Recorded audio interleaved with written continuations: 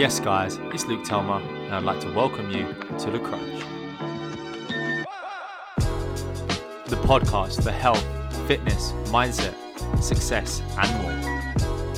Let's get into today's episode.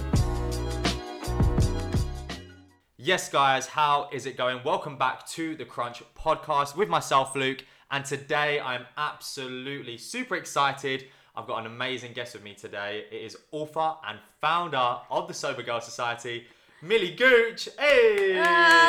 You're such a good hype man. I wish I could just carry you around with me. Oh, we can organise that. That's no problem. How you doing? Yeah, good, thank you. How are you? I'm very well, thank you. This has been a long time coming. I know. And great to have you on the podcast. So much stuff going on. So obviously I know all the amazing things you're doing at the moment and what's been going on for you. Can you introduce yourself to everyone with what you do and who you are? Yeah, I can. So my name is Millie. I basically in February 2018 stopped drinking, and because of that I then started something called Sober Girl Society, which is now the largest sober platform on Instagram. So there's now 104,000 of us, I think, at the last count. And then since then, that has just completely changed the trajectory of my life, really. So I now do talks, I do podcasts like this, I go into universities, and I've just written a book as well. So that's the latest thing. That is absolutely amazing. And it's only been like a short space of time, right, since that's happened. I mean, how long ago was it since you actually went sober and stopped drinking? So sober was Feb 2018, so that's coming up to 3 years in Feb. Mm-hmm. And then I started Sober Girl Society in September 2018, so that's just over 2 years now. Okay, so take me back to just before you got into stopping alcohol completely. What was like the moment where you was like, I'm done? Like, was there a defining moment? So interestingly, I always say this, there wasn't like one defining moment. If anything, like my last kind of hangover was actually tame compared to some of the other hangovers. But it was just one more time of like, so I was a binge drinker, I would say. So I could quite easily go a week without drinking. But then come Friday, I was like, yeah, fuck it, I'm getting it. So Friday, Saturday, you would normally find me out drinking, and then I would spend the rest of my weekend just feeling like absolute shit. My mental health took an absolute nosedive, so I would get that beer fear, like hangover anxiety, or hangxiety as we kind of call it. And I would just wake up in the morning. I was really suffering from blackouts, so I wouldn't remember a large portion of my night. I'd be like, what did I say? Did I call my friend a dickhead? Does everyone hate me? And my life was just like that. And then, it would come Monday, Tuesday, I'd be at work, I'd still feel really shit. I'd just eat loads of junk food and carbs. I was having like cheesy chips for breakfast. For breakfast? Yeah, to soak up the alcohol and just to try and get through it. When you wake up and all you're craving is like grease. And I used to like put chips in and like melt cheese. Yeah, it was just awful. And that I would keep going, and then by about Thursday, I would start to feel better again. I'd be like, yeah, I feel great. I know what I'm going to do. I'm going to get on it. And I would just like be in this cycle of going out, drinking, feeling like crap. So I just woke up on this day, and I had broken up with my ex-boyfriend the Christmas before, so a couple of months before.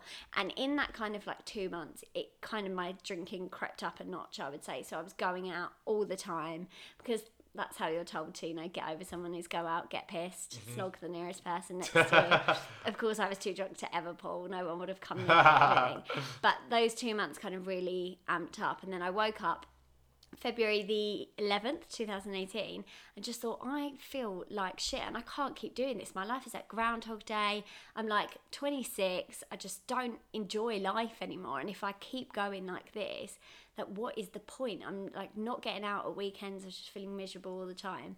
And interestingly enough, which I always kind of think was fate, about 3 weeks before this all happened, I was on the tube and I had Stylist magazine, and I read an interview from Catherine Gray, who'd just written this book called The Unexpected Joy of Being Sober. And so that morning I was so hungover, I downloaded it on Audible, and like I couldn't have read a book. So I just kind of like laid there hungover listening to this book. And the way she talked about sobriety, I'd never heard anyone speak about it like that before. I'd only ever heard, it's doom and gloom. You'll give it, like even the word giving it up is just a really interesting way to phrase it, I think, because for me, I've gained so much more than I've given up. So I kind of, I read this book and I was like, that's it, I'm going to stop drinking and see what happens. And I just absolutely loved it. And I just felt great all the time, like reduced anxiety, no shame.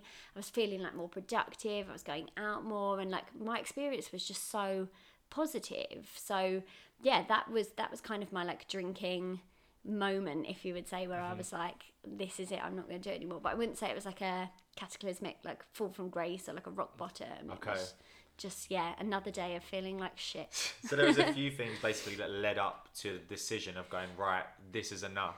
And almost like Fate, you said, right place, right time. And it just started from there. Yeah. But I mean, what other things would you say happened which were a bit more embarrassing for you? I mean, because you touched on saying you was way too drunk to pull. Yeah. I feel like I want to hear a little bit of what did that Millie look like in a club?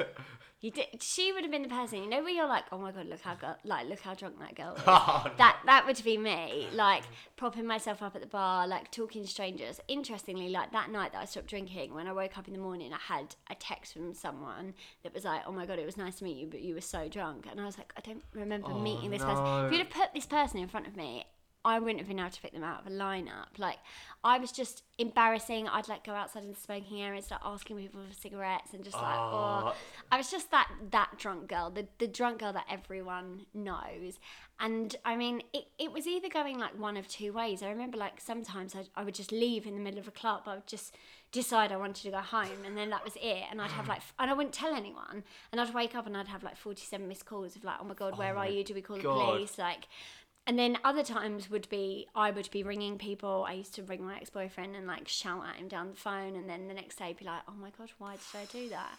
And just like, so many like embarrassing things. I was always falling over. I was covered in like bruises and scrapes, and just ruining my life on the weekend, I think. Do you know what's crazy though? I don't actually think that that's extremely uncommon. No, not I feel like, well, I've seen that every time I've gone out, as you described. There's always that person, guy or girl, where you've gone, I'm not getting like that tonight, or wow, they need to go home. But I feel like it's so common, yet it still surprises me how people are fully self-aware of silly things they do. I think it's even more funny now on social media. I think on Twitter you see, when you text your ex when you're super drunk. Do you know what I mean? People are fully aware, but they still decide to do it. Yeah. So what would you say what you did was different that allowed you to get out of that? I mean, did you set any goals or aims to sort of coming out of it, or was it just more of a mindset shift? Yeah, I think it was. I'd say it's like a mindset shift now as to how I've sustained it. But at the time, I actually didn't have any other goal other than I want to feel better. Okay. So I didn't set any like time limits. I never said like, I'm never ever drinking again. I just said, I want to stop drinking and see if it makes me feel better. And then those changes were quite instant. But then after that, it was about mindset shifts. So it was about, okay, how do I sustain this? Because I think you do get to a point where you're like, I could have a couple, I could go back to doing that. And actually like keeping yourself on track. I think mindset is so important for that. So like remembering everything that you have gained. So like I have given up one thing, which is alcohol, but I have gained time, energy, money, productivity, stronger friendships. Like the gains are endless. So for me, focusing on that and almost weighing up in a sort of pro and cons list has really like been amazing for me. I think it's not been like giving up. It's been like gaining and looking at it in that way, I think has really helped me kind of stay on track. I think that's really interesting because obviously as a personal trainer and coming from the health and fitness background, that's exactly the kind of way I'd approach goals with certain people. So let's take it for example, a lot of my clients do like alcohol and overconsume alcohol. Yeah. But I know that if I said to them, you're going to give up, just having that sort of direct approach doesn't sit very well. No. And also I don't think it's sustainable. So I think that's sort of a really good tip if you're listening to this, that you want to kind of either cut down or be happier. Just try and see it as, what can I gain?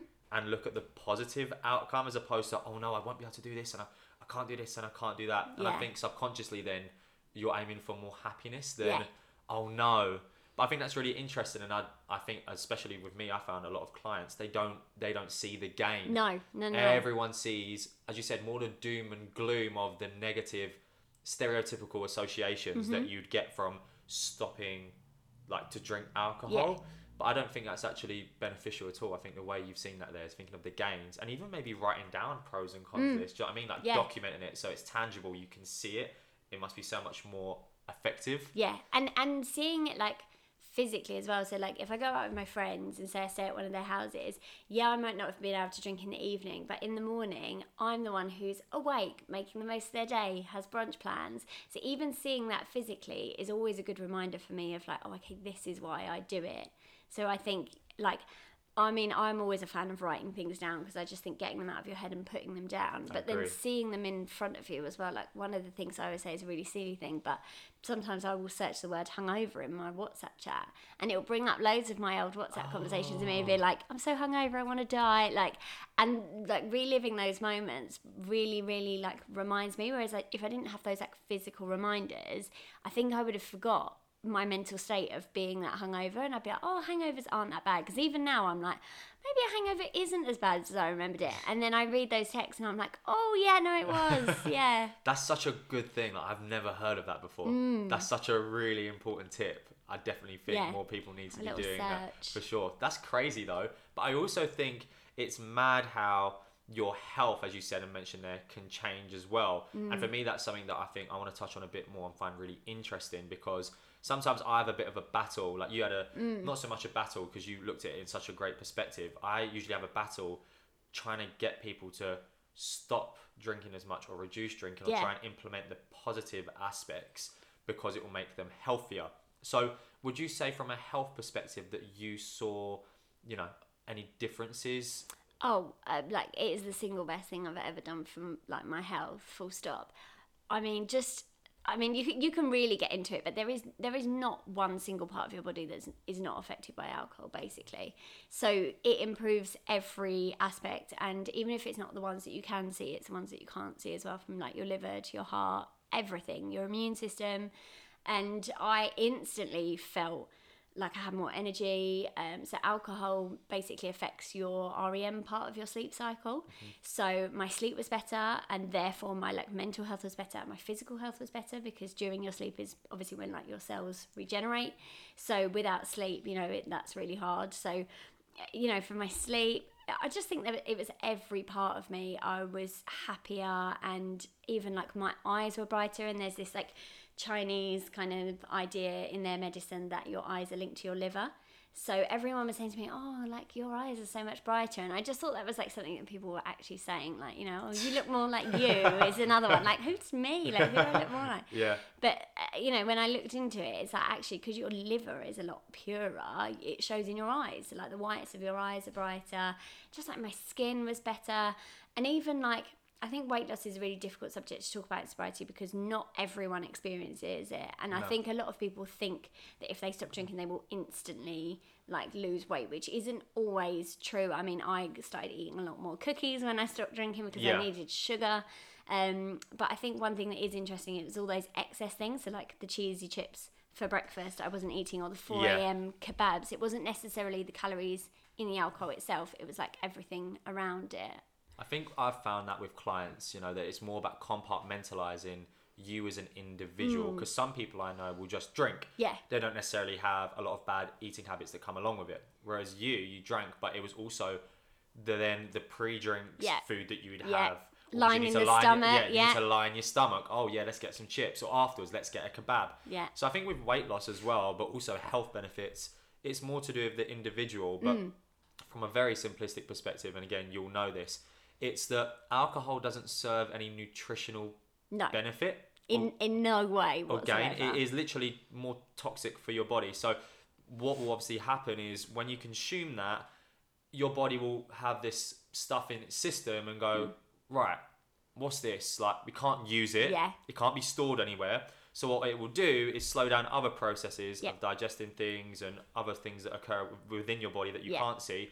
And it will prioritize getting rid of that. Yeah. And that's where people can say, you know, you can slow down your metabolism by drinking. Yeah. And that's basically, from, again, a simplistic perspective, what it is. And the more you do that, your body's very clever.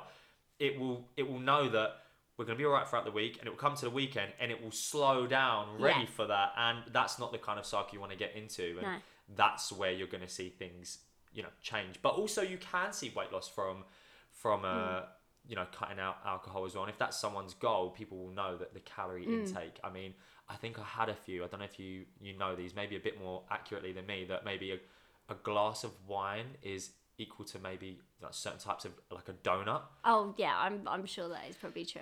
And I think sometimes if you're looking at maybe triggers or things to remember when trying to reduce, you can think of that if you have like a health goal and be like, right, I can imagine eating 4 donuts right now, but I can easily drink 4 glasses of wine. So when you correlate them maybe to something else as well, I found helps with getting your mind on the right track with things like that as well. I think the interesting thing as well is that alcohol is pretty much the only thing on the planet that doesn't need to have its nutritional information on the bottle. So you have no idea about the calories either.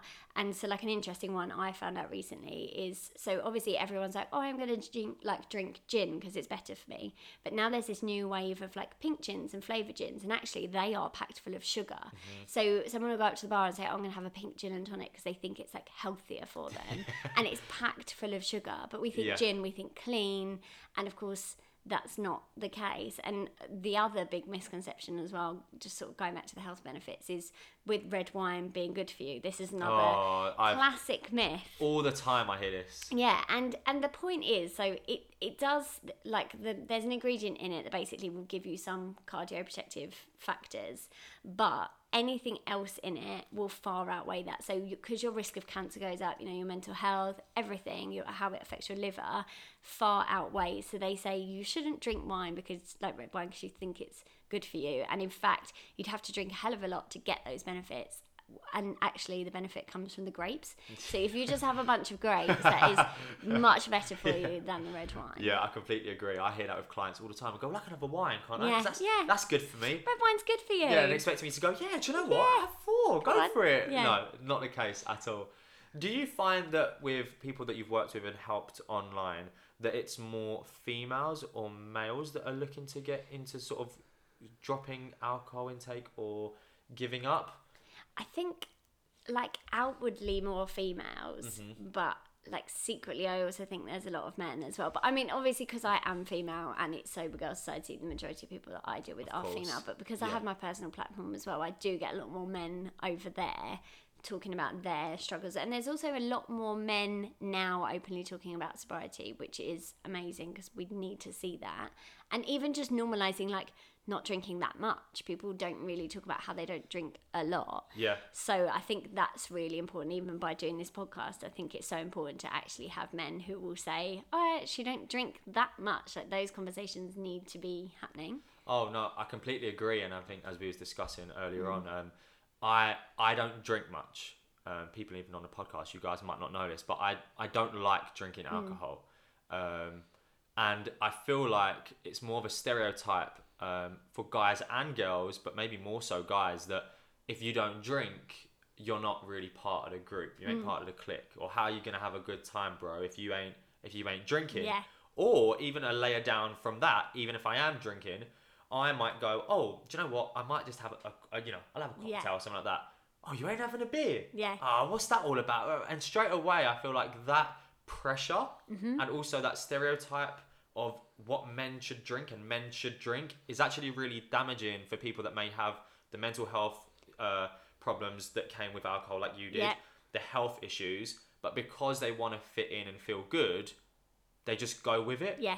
I mean, is that something you found? Yeah, I mean, I would say probably like 75% of the battle with most of the people I speak to is social pressure. Like, that is the key. And it's this, I always say it's so bizarre because it's like we all secretly know that we don't want to drink, but we'll push each other to do it. It's the weirdest thing ever. And like, when I was single and sober, I would go on dates with people and they would say, oh, I'm not going to drink if you're not going to drink. And it was like they were actually quite glad to have an excuse not to drink.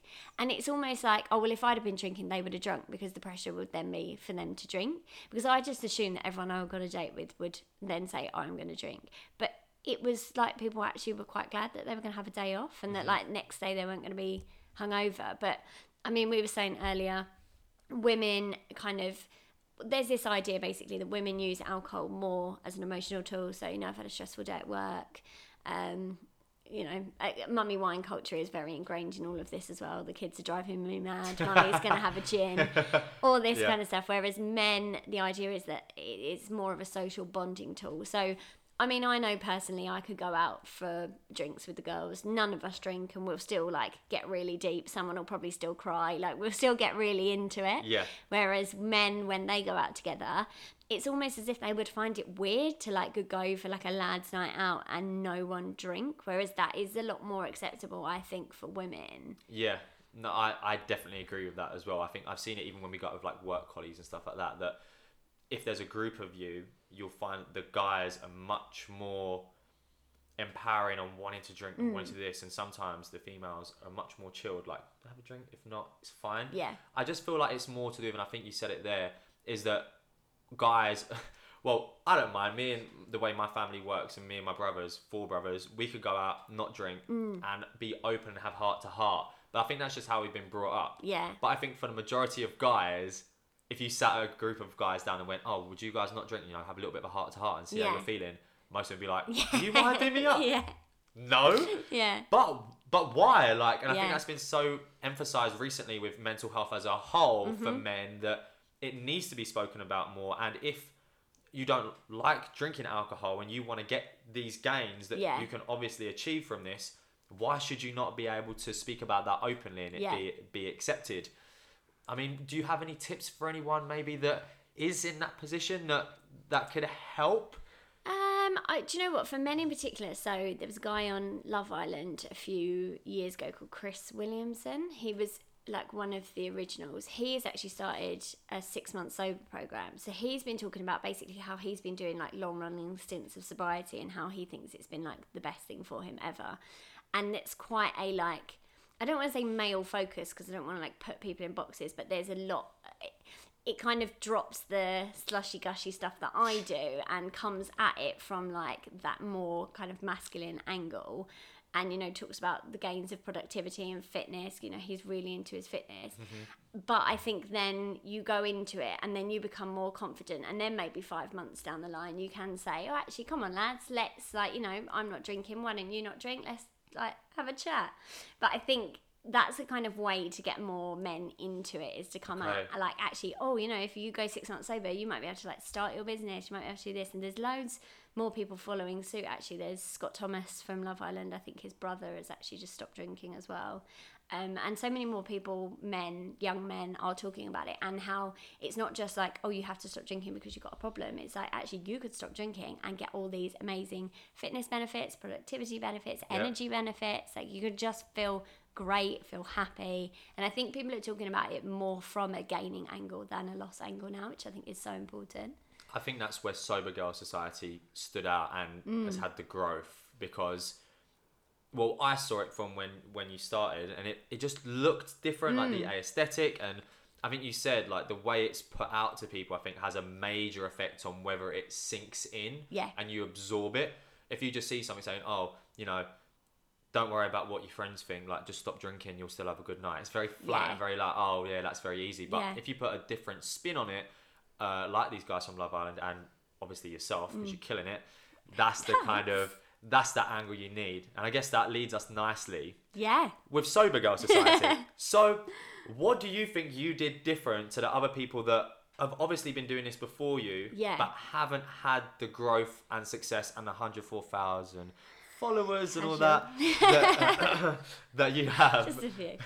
I think it's exactly what we were just saying, actually. When I started looking out what was out there, everything was dark. Like, all the aesthetics were black, and it was very like, you've had to give this up, and like, everything I read was like, oh, don't go to places that you normally drink at because you might be triggered. And it was all kind of advice that felt really impractical to me, because at the time I was working in journalism, I was working in fashion, I was going to fashion parties, like every week I was going to some kind of like catwalk show or a launch where like champagne was being like shoved in my hand. So these things weren't like practical for me, and I just didn't see anyone having fun. And my experience so far, when I was like 6 months down the line, just before I started, it was like, it's actually been amazing, and nothing I can see is reflecting that. It's all doom and gloom, and a lot was based in America, and there are a few great pages that were talking about like mummy wine culture, but just for like a young millennial British girl, nothing even had like humour in it. And I was like, I need to be able to like laugh at my experiences. Like humour is such an important tool for me. And I was just looking and none of those pages reflected it. And I was like, I think I'm going to start something. So I just started doing like funny quotes, like funny observations. I love these as well, like... by the way. I know it's Sober Girl Society, but I follow your page, I'm like, yeah. oh! So funny. Like that one. And interestingly enough, I actually didn't put my face on it until I had 10,000 followers. So from up until 10,000, it was completely anonymous. Just I was writing blog posts, I was sharing my experience, and just so many people resonated with it. And it, like, from the minute I started it just took off. Like, it has just grown from the beginning. And I think there was just nothing like it that looked fun and appealing. And it is such a serious topic, and there's so many elements to it. But I personally believe that you have to draw people in with aesthetics and fun and make it look accessible. And so many people have said to me, like, you know, I came to your page and it looked really great, and I started reading, and then all of a sudden I started learning, and then I decided actually I'm going to stop drinking for a month, and now 6 months later here we are. And I'm like, that is the point. If you look at a page and you're like, oh, dark and scary, no thanks, not for me, I'm going to keep drinking. Whereas I just thought, if you look at this page and you get hooked in, and then all of a sudden you start learning, and the next thing you know you're not drinking, like, yeah, that's a win for me. I also think what you've done by creating that sort of atmosphere and vibe from an aesthetic view, but then as you said, it gets absorbed, is that you've created a bit of a tribe and a community. And I think today on social media, that's a key to really getting something to grow, but also for the information to spread and sink in. Yeah. You'll see a lot of big fitness companies, especially like Gymshark, for example, people like that. They're not just talking about clothes. Yeah. It's about the benefit of how something can make you feel, and the gain you can get from feeling good, and then feeling good with other people in the community. And I feel like you've done that with Sobriety. And, you know, that you can be with a group of people and all have that same vibe, and all be like, oh, it's a bit new to me, but hey, we're the same. Yeah. And you've even done events and stuff, right? Yeah, so I started... Basically, I was too scared to start events because I thought no one would come, which, looking back now, I feel like is quite a silly mentality. Very silly. But I started these like threads where you would basically drop your location. So obviously you wouldn't put your full address, but you'd be like London, UK, Birmingham, UK. And people would be able to like, interact with each other, and then they could independently go and like have coffee if they wanted to. So I was just kind of like facilitating that. And then I noticed that there was like a particular thread, someone had written London, and then about 20 girls had commented underneath that they were also from London. And I had a girl called Lucy message me and say, I'm really sorry, I've noticed there's about 20 people from London. If I organised a meet-up, how would you feel? And I was like, oh my God, of course, like organise it. But can you just like check the date with me first, because I'd love to come. So I actually turned up to the first Sober Girl Society meet-up, and I had nothing to do with it. Oh my God. So I turned up and I like bought little badges for everyone, and oh my God, I just cried the whole way through, because I was like, I can't believe these people have met because of my page. And like everyone was sharing their experiences, and it was a real like, oh my God, me too, oh my God, me too. And everyone was like, I found my people, and it was just the loveliest thing to see. So I spoke to Lucy and I was like, look, do you fancy like maybe doing this as a thing? And she was like, I'd love to help. So now she helps me organise. I mean, we haven't been able to do a meet-up since March. Of course, yeah. Which is really sad, but we do regular meetups across the country. So we did our first like northern event last year, went up to Manchester, which was really fun because they are wild up there. Even without a drink, they are wild. And yeah, we've kind of just like had these like regular meetups, because I think my friends and my family have been so supportive. I cannot say otherwise. But having people who also don't drink and just doing what I'm doing and sharing your experiences, like there's nothing like that. Like even on a fitness journey, it doesn't matter how, I mean, I know your girlfriend is obviously very into fitness. She is. Because I know her very well. But even like if you didn't have her, if your friends and family were supportive of your fitness journey but weren't necessarily into it, you would want to find that community yourself. So that's essentially, I think, what is really great about it as well, is that you get to speak to people who are doing exactly what you're doing, share experiences, and know that you are not alone. Because I think there's such a like stigma attached to not drinking, of like, oh, you're a weirdo, you're boring, you're a loser. I get that. Yeah. I literally get that now. I'm quite lucky because I'm a personal trainer.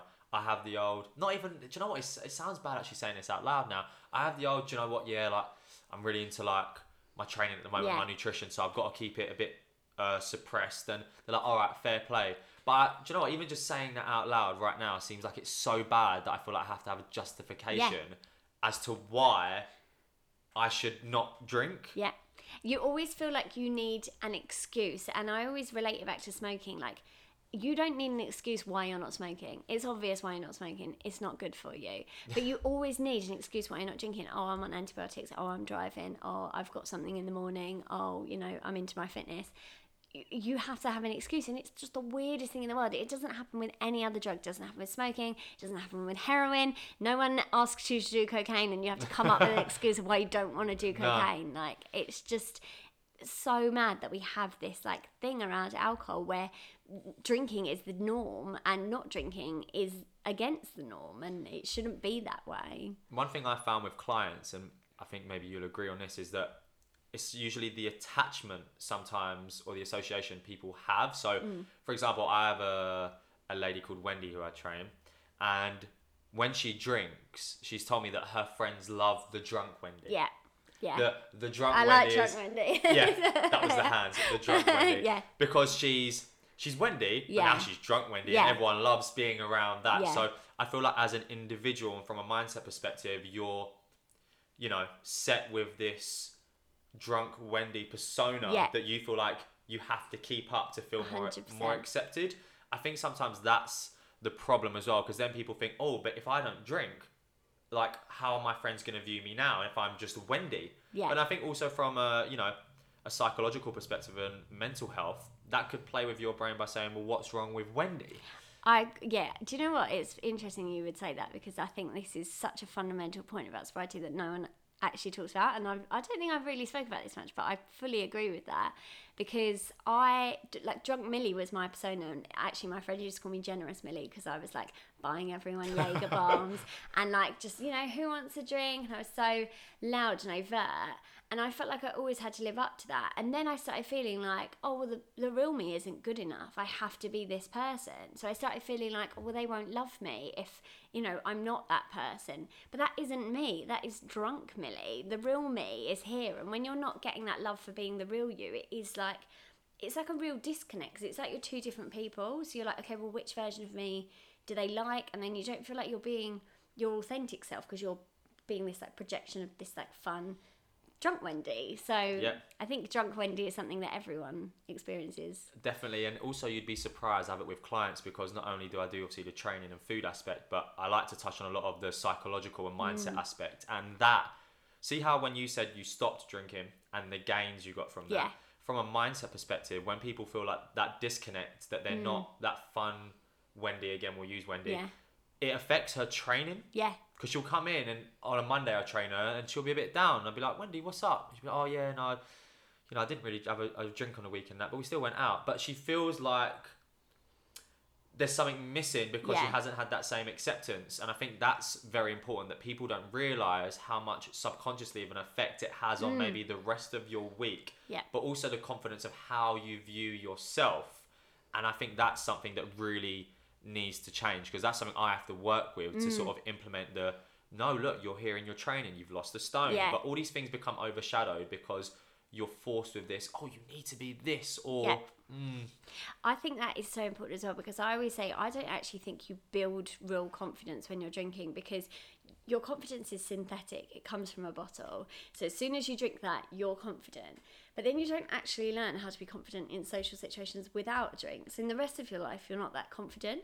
So I would say like now I'm actually more confident. But I think people who knew me when I was drinking would probably say I was more confident back then. But that wasn't real confidence. No. Whereas now I know that I could like do an interview like this, or I could go on a date, or I wouldn't go on a date because I have a boyfriend. But if I was going on a date, if I was going on a date, I could do that without drinking. Like I'm confident in knowing that. So I think that is really like a key point as well, is that you can become quite unconfident as a person because you're just completely relying on alcohol for your confidence.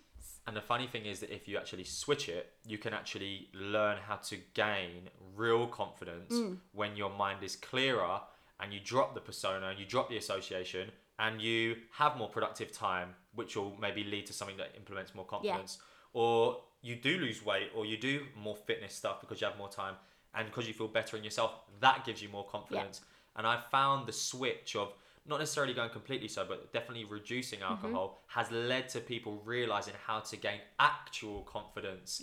And then it comes back around in a better circle, because when it comes to drinking, they feel more confident, so they don't feel the need to have more alcohol, and that's how you beat, I guess, that vicious cycle. It is a vicious cycle. It is, oh, I'm not confident, so I'm going to drink, but then you don't build real confidence, so you become unconfident. It is such a cycle, but there's so many reasons that drinking is a cycle, especially with like mental health.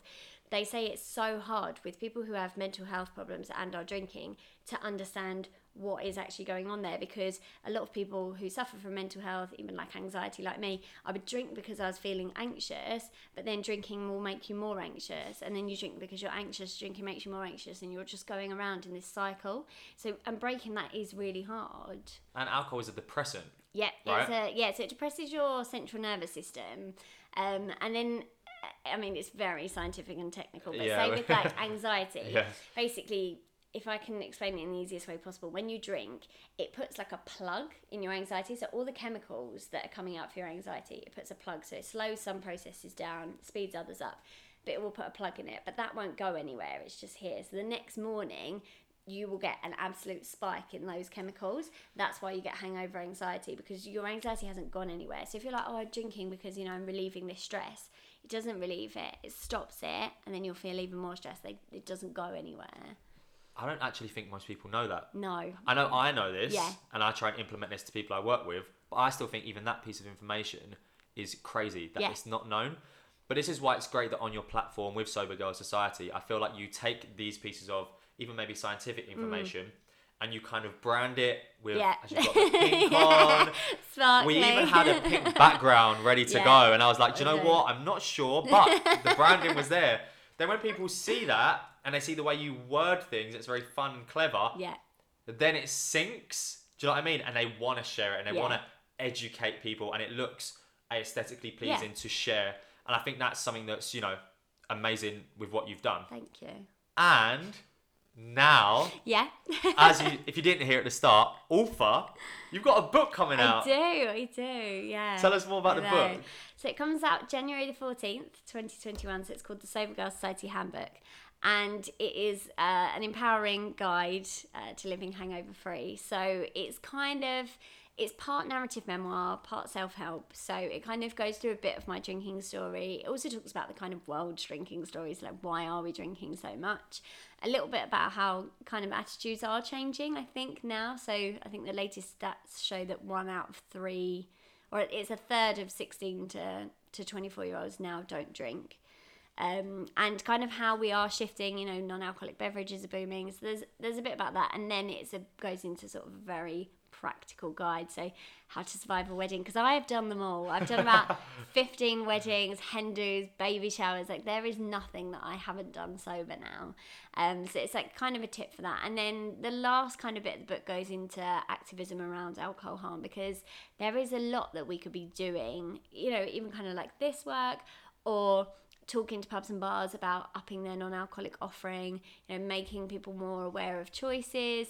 There's so many things, like, and then you've got a lot more of the kind of serious side of it, and, you know, parallels of, you know, privilege and addiction, and there's a lot of, so it, again, it's a bit like Sober Girl Society. It hooks you in with the like nice sparkly stuff, and then there's a chapter at the end that's like, bam, this is how we change the world. So yeah, it's kind of like a really comprehensive guide, but I've written it in a really like accessible way that I would have wanted to read it, because, you know, as much as I would love if everyone would read academic papers, like, they are quite boring. So I've done the hard work, taken it out and put it into a way that I think people will respond well to it. You've gooched it up. I've gooched it up, exactly. I feel like that's Sober Girl Society is where you've just gooched everything up. Gooch it. Yeah. Have you got a Gooch button on your laptop? You just take a second to go, bosh. Yeah, take that out of that Harvard research paper, Gooch it, put some pink sparkles on it. There's the book. Done. Yeah, that's it. I feel like that's what's going to be amazing with your book. Obviously, I've read it. I've seen the cover. Again, branding is on point. It looks amazing.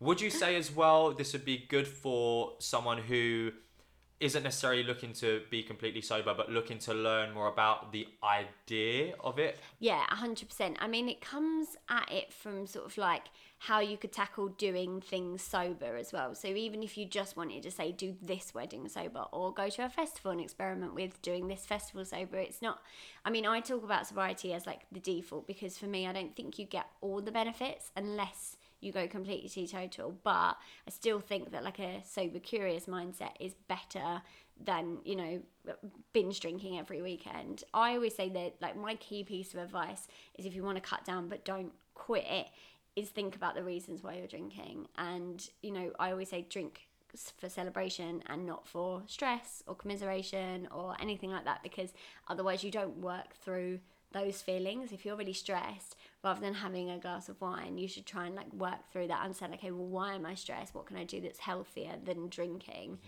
And work through it that way, and instead, you know, save your alcohol for when you're celebrating or watching your favourite artist at a festival. There's kind of two reasons why we drink. One is for happiness and one is for sadness, and you should always try and avoid the sad one. Definitely. And I also think with the book as well, it's nice because, as we spoke about earlier, if you're more embarrassed or you feel the peer pressure, getting a book is something you can do in your own time. Yeah.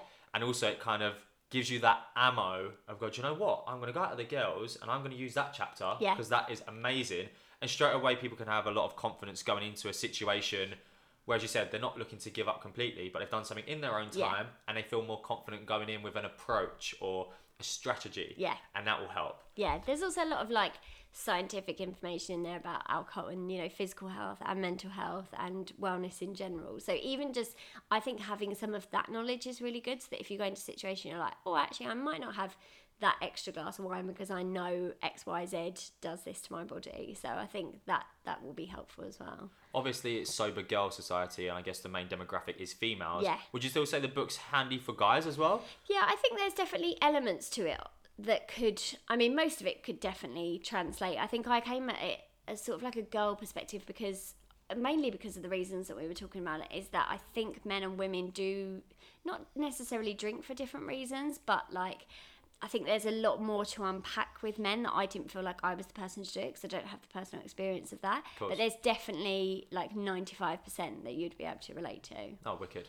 So tell me this, because I'm a goal setter. I like to think outside the box, look large. Where am I going? Where is Sober Girl Society 5 years from now?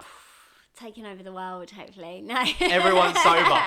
Everyone's sober. We've gooched everyone. Everyone's been gooched. Everyone's pink and sparkly. No, just to make the world a more mindful drinking place. I'm fully aware that not everyone is going to pick up my book and be like, oh, I'm sober now. But if it just makes people think about their drinking a little bit more, I think that is the main difference. There's drinking because, you know, you love this one cocktail, you go for dinner, you have this, it's beautifully presented, you drink it. Or, you know, mindlessly doing tequila shots, getting absolutely out of your face, not remembering your night. I think there is a stark difference. I mean, personally, I'm teetotal and that's where I prefer it. But I just think that we need to shift more people over to the, like, actually drinking because they like the taste and, you know, more of like a European mentality than this binge drinking trash culture that we have. Wicked. I mean, that sounds like you're going to do that and more. We'll see. 100%. When can people get the book, or can they pre-order it now? They can pre-order it now on Amazon or Waterstones in the UK, and then it's available in some other countries, but hopefully we're going to have a US link soon in case you have any US audiences. But yeah, Amazon and Waterstones at the moment. And when's the actual release date? 14th of Jan. Amazing. I bet you're super excited. I am, and terrified as well. Like, putting your drunk stories into a book and letting the world read them is quite interesting. My mum read it. She was like, oh, I didn't know you did that. I was like, oh. Sorry about chapter 4, Mum. Yeah, sorry about all the swearing in there. But do you know what? People are going to resonate with that and go, I've been there. Yeah. And as soon as they see it all, I think everyone's gonna love it. And I'm going to get a copy of your book. Yeah. And I will read it. Because I think, as you said, I'm someone who doesn't like to drink much. So I feel like there's definitely things, and your approach, which I think I'll really like anyway. So I'll definitely make sure I pre-order. And guys, if you're listening, make sure you pre-order that book. It's going to be amazing. And Sober Girl Society, can I just say, is doing amazing things. Oh, thank you. Literally, like, it motivates me because I'm trying to grow, obviously, my Lean with Luke stuff, right? And I see your page and I'm like, oh, sick. I gained 20 followers this week. I got on Millie's and she's gained 2,000. I'm like, oh, there we go. So, again, can I just say you're doing absolutely amazing. And it's been a pleasure talking to you. Thank you. And thank you very much for coming on the podcast. I think a lot of people are going to absolutely love this. Oh, thank you very much. So, yeah, guys, that is the crunch for today with myself, Luke, and Millie Gooch. Oh, thank you so much for having me. No problem.